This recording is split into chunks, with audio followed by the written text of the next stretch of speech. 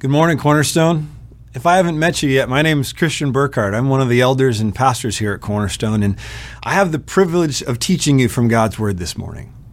Now, over the last 2 weeks, Todd's done a great job of getting us going with this 100-day focus on the spiritual disciplines by breaking down these different practices into four main categories: listening to God in the Bible, speaking to God in prayer, then obeying what God has commanded, and then lastly, fellowshipping, that these are things that we don't only do on our own, but we do with other followers of Jesus in the context of deep relationships that we build with one another.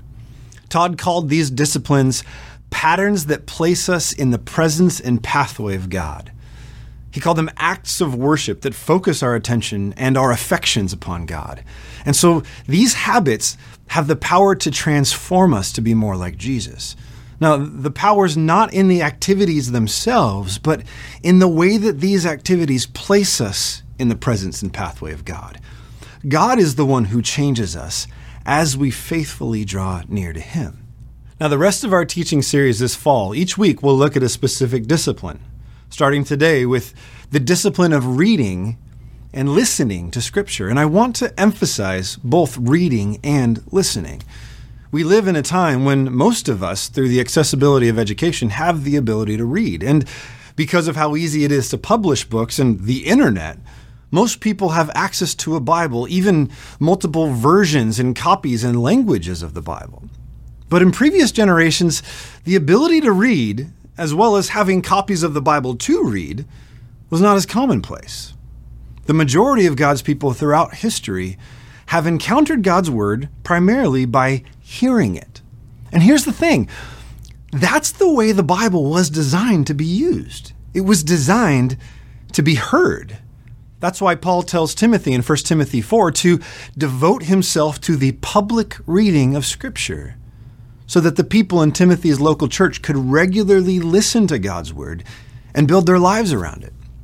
Now, some of you might be like me. I actually feel like I can focus and retain information better through reading. And so I'm really grateful to live in a day and age where I can have my own copy of the Bible to read. But I know that some of you, reading is more of a struggle for you. Maybe what you found is that you are able to focus better and retain information better by listening to the Bible, by listening online, or maybe when your parents or your spouse reads it to you. And what I want you to hear from me is that that is 100% okay. Listening to God's Word is not a second-class way of interacting with the Bible. Most of our brothers and sisters throughout history have learned and loved God's Word by hearing it. So if that's you, you're in good company. In fact, I would say even if you're a reader, listening to God's Word provides a whole different experience, and you might want to try it. You may notice things through hearing that your eyes skipped over while you were reading it. But the point is, whether you listen to God's Word or read it, regularly spending time in Scripture is essential to our growth in Christ. And as Todd will show us next week, whether you listen or read, the point is not only to hear God's Word, but to obey it, to put it into practice. That's next week. But for the rest of our time today, I want to explore this question with you. As we regularly listen to God's Word, what does it do to us? How does God use His Word to change us? And then along the way, I also want you to think about this other question. What do you want from God's Word when you read it? And is that the same thing that God wants for you from His Word? When you come to this book, do you understand how God wants to use it in your life? Or do you come with your own ideas of how you want to use it? I want to briefly look at 3 passages with you this morning that I think get to the heart of God's purposes for His Word in our lives. The first one's the shortest one we'll look at, but I also think it's the most important. So if you have a Bible or your phone, go ahead and open up to John chapter 20. This is toward the end of John's account of Jesus' life. And as he begins to draw his book to a close, John gives us a hint that there's much more that Jesus did and said than what he could fit into his gospel. But he says that he had a specific purpose for why he included the events in this book that he did. Take a look at John chapter 20, verse 30. Now Jesus did many other signs in the presence of the apostles, which are not written in this book. But these are written so that you may believe that Jesus is the Christ, the Son of God, and that by believing you may have life in his name. John says, everything that I wrote to you was so that you might believe in Jesus, that you might know him and trust him and follow him and then experience life in him. And I think that everything that John says about his words applies not only to what he wrote, but to the entirety of the Bible. It's like the way the author of Hebrews starts his letter when he says that long ago, in many times and in many ways, God spoke to our fathers through the prophets. But in these last days, he has spoken to us in his Son. All of Scripture from beginning to end is given to us by God so that we might know him. And nowhere has God spoken louder or clearer than in Jesus, his Son. So John says, believe him and find life in him. The purpose of the Bible is so that we might know God and trust him and follow him. He is the main character of this book. In this book, we learn of his actions, his attributes, his purposes and plans and promises and commands. There is much wisdom in Scripture, but we don't read the Bible just to gain wisdom. There's much in the Bible that is inspiring, that's convicting, that's even entertaining. But we don't just read this book to be inspired or convicted or entertained. God has spoken to us in this book so that we might know him and trust him and follow him. Is that why you listen to this book? Sometimes I think we can approach God's word kind of like a high school yearbook. Do you remember getting those? I don't even know if high schoolers still get those. I don't know if maybe they're all just online now, but I still remember what it was like on yearbook day at my school.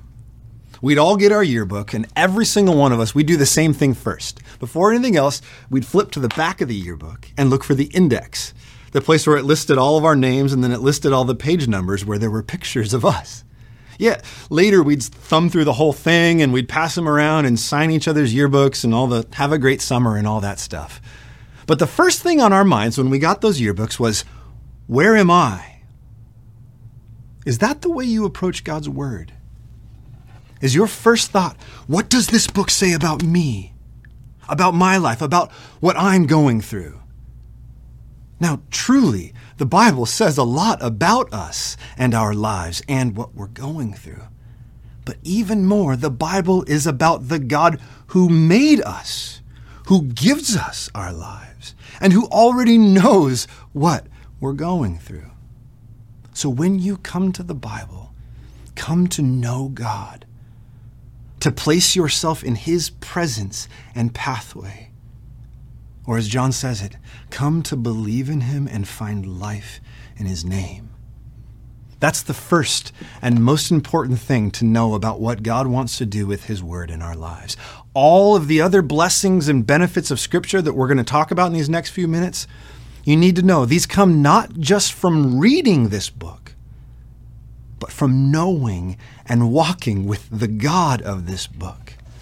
Don't miss God in your rush to get his gifts. Delight in him as the giver.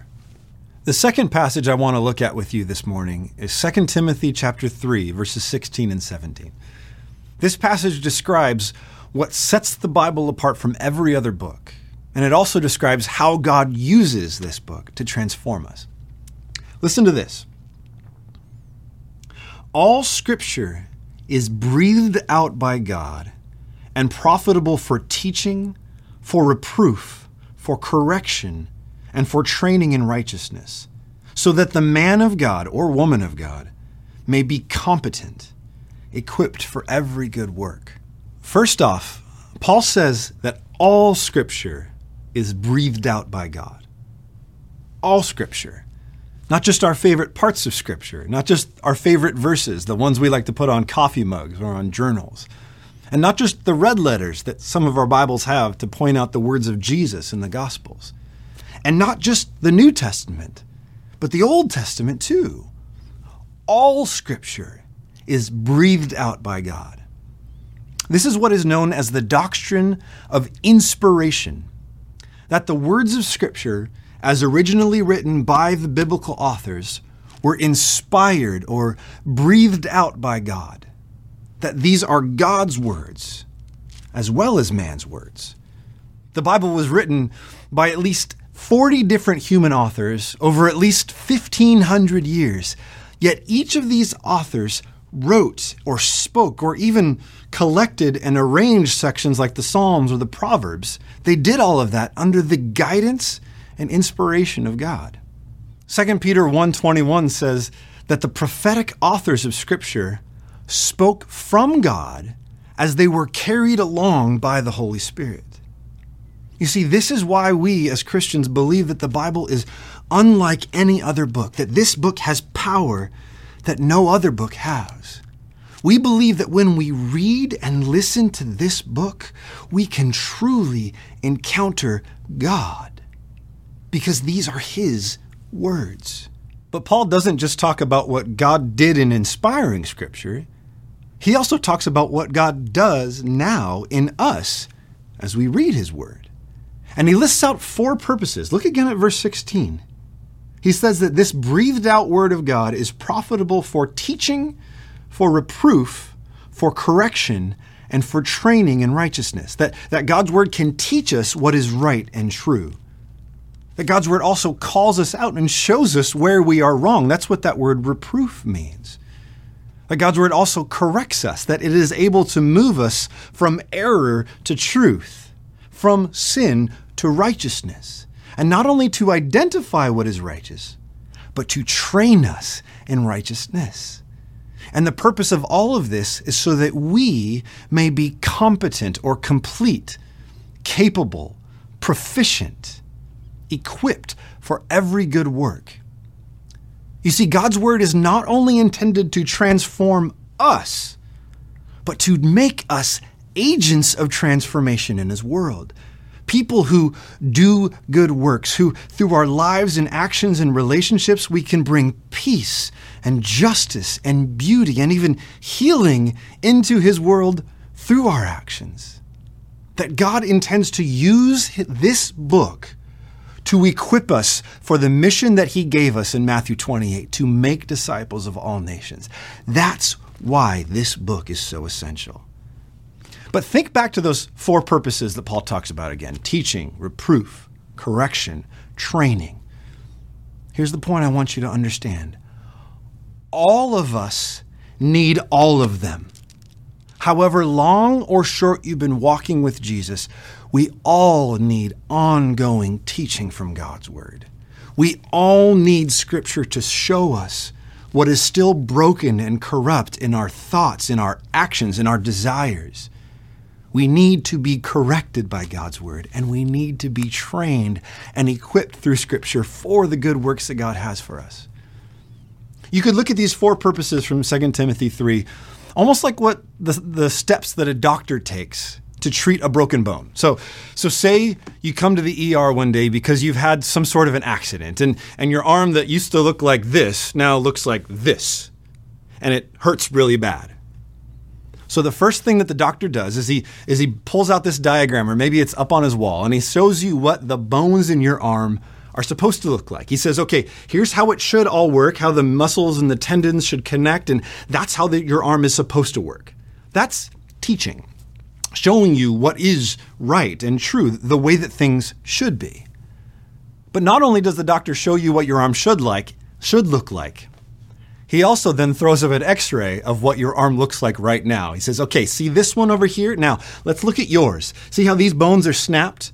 You see all these little fragments that are scattered around your arm? And in that moment, you go, oh, no wonder why it hurts so much. That's reproof, showing you what's wrong in light of what is right. And honestly, receiving reproof from God's Word, or even as other believers bring God's Word to you, it's never a pleasant feeling.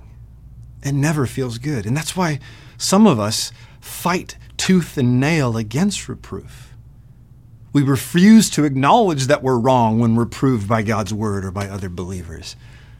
But what I want you to see is that's about as foolish as trying to deny that your arm is broken when it's clearly going the wrong way. Such denial and fighting, it doesn't do any good. It doesn't fix the pain or the problem. It just leaves you in that broken state. Church, this is why all of us must learn to trust the reproof of God's word.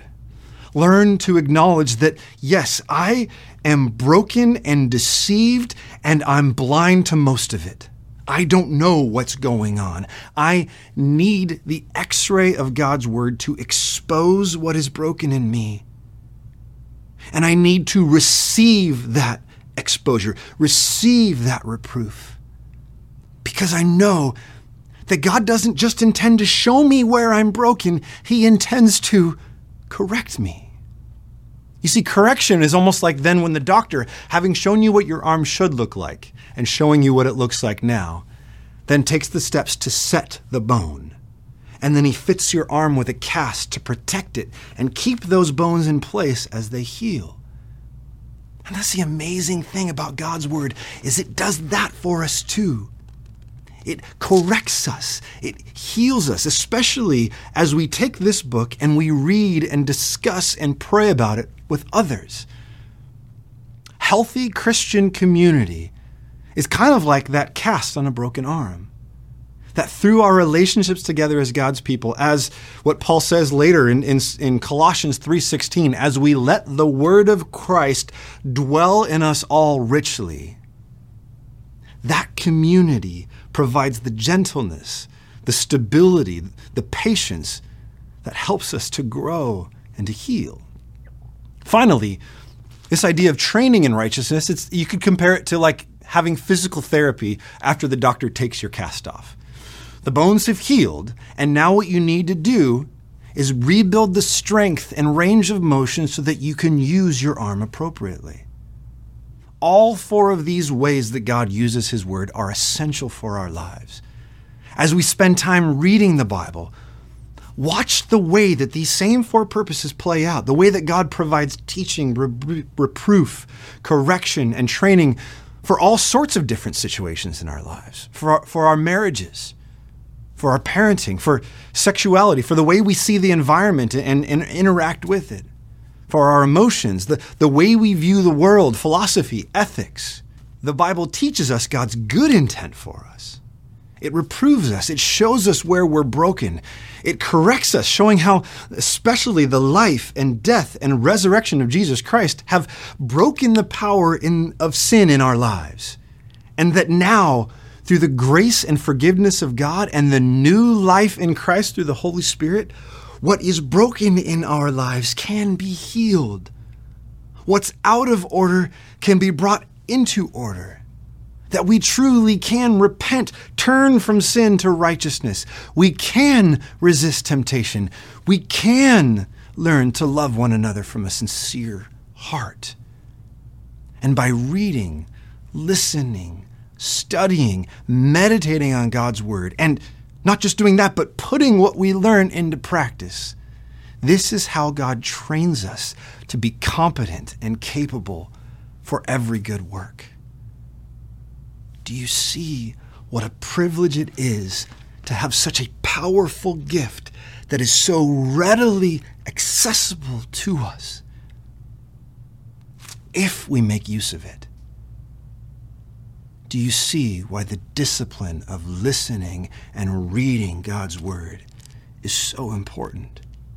Lastly, let's look briefly at Psalm 1. This short psalm gives us a beautiful picture of the cumulative effect of a life spent regularly listening to God's word. Listen to this. Blessed is the man or the woman. Blessed is the man who walks not in the counsel of the wicked, nor stands in the way of sinners, nor sits in the seat of scoffers. But his delight is in the law of the Lord, and on his law he meditates day and night. He's like a tree planted by streams of water that yields its fruit in its season, and its leaf does not wither. In all that he does, he prospers. The wicked are not so. They are like the chaff that the wind drives away. Therefore, the wicked will not stand in the judgment, nor sinners in the gathering of the righteous.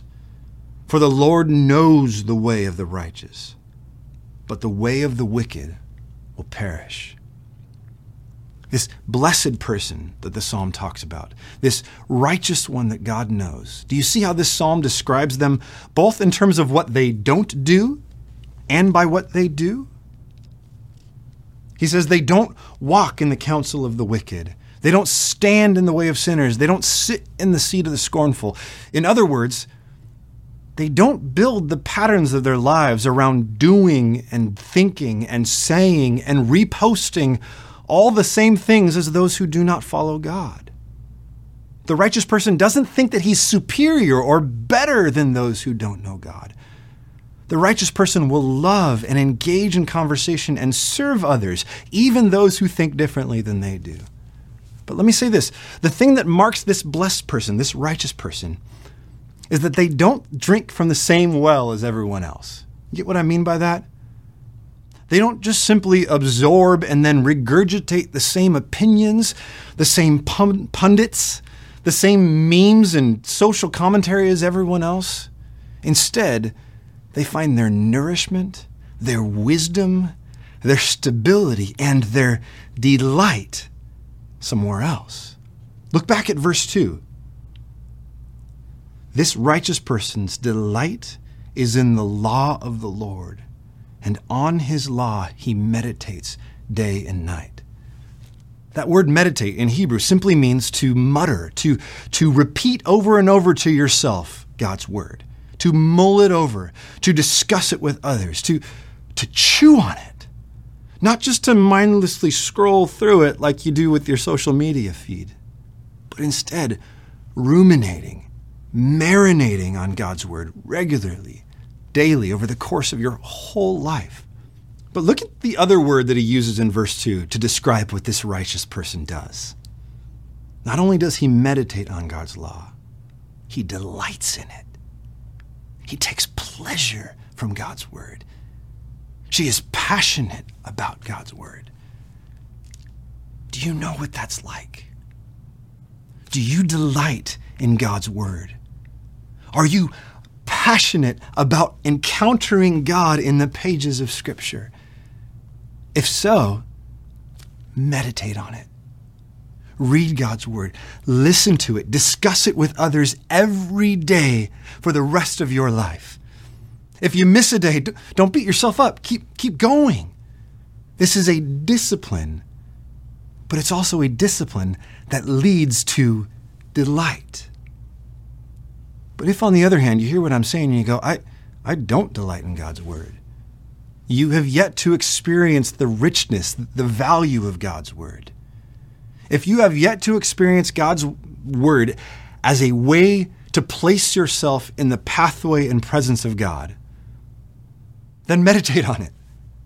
Build that habit. Keep at it. The amazing thing that Psalm 1 verse 2 shows us is that there is this two-way reciprocal relationship between meditating on God's word and delighting in it.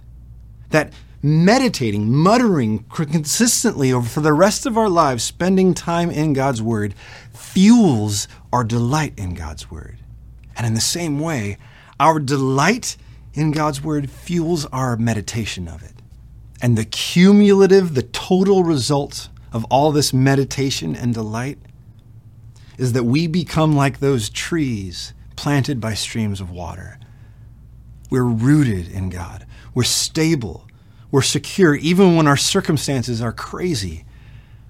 We're nourished by a steady stream of God's teaching and reproof and correction and training. And the result of all of this, as he says, is not only are we rooted and secure, but we bear fruit. We are equipped for good works. We are equipped to bless others and to beckon them to find life in Christ like we have. Here's the way I want to end with you. I want to return to the question that Todd's asked us several times over the last few weeks. Who do you want to be at the end of these 100 days? A couple of weeks ago, Todd asked us if we'd rather be a squash or an oak tree. A squash can grow within one season, an oak tree takes a century. In some ways, Psalm 1 presents us with a similar choice. Do you want to be a fruitful tree rooted by the water, or the chaff, the leftover stalk after the wheat kernels are harvested, that basically they just let the wind carry away, or they gather it to use it as kindling to start a fire? The difference between those who are like chaff and those who are rooted and secure in God's word all comes down to what you do with this book and what you do with the God of this book. So let me ask you again the question I posed at the beginning. When you read your Bible, what do you want from it? Do you come to this book looking for an inspiring word for the day, looking for practical wisdom for your life? Do you come to this book just out of the habit, maybe you're a teacher or a pastor like I am, and you can get in the habit of approaching this book and almost shortcutting yourself because you're just preparing a lesson to teach others? All of those things, inspiration, wisdom, teaching others, are good things, but they are not the main thing we come to this book for.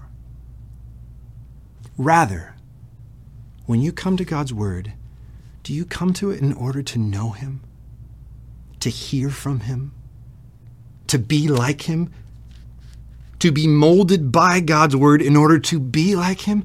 That's the main thing.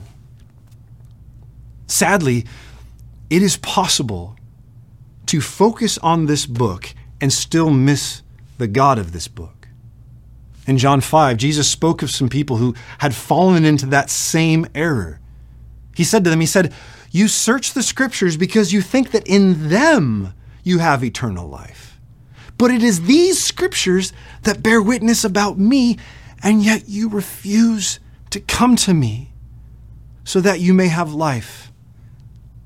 Gosh, these are some of the saddest words in the Bible. To live a life devoted to God's word and yet miss the God of the word? Cornerstone, I pray that that is not the case for you or for me. Remember, the intent of the Bible is to place us in the pathway and presence of God. So this week, we're a few weeks into this 100 days, but as we continue to build this discipline of reading and listening and meditating on God's word, remember that first passage we looked at from John 20.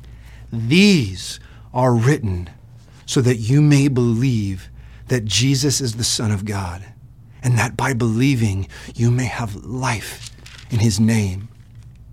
All the blessings of God's word, the teaching, the reproof, the correction, the training, being rooted and nourished and fruitful. All of these blessings come not just through the Bible, but through a relationship with the triune God of the Bible. Therefore, in the name of that triune God, in the name of God the Father, who in many times, in many ways has spoken by the prophets, but in these last days has spoken to us in his Son, and in the name of that Son, Jesus Christ, who John says in John chapter 1 is the Word of God, the fullest revelation of God's character and actions and sacrificial love. And in the name of the Holy Spirit, who carried along the authors of Scripture so that we, through their writings, might believe and have life in Jesus' name. Cornerstone, in the name of the Father, Son, and Holy Spirit, may God bless you to delight in his word, to meditate on his word, and may he equip you by his word for every good work. Amen.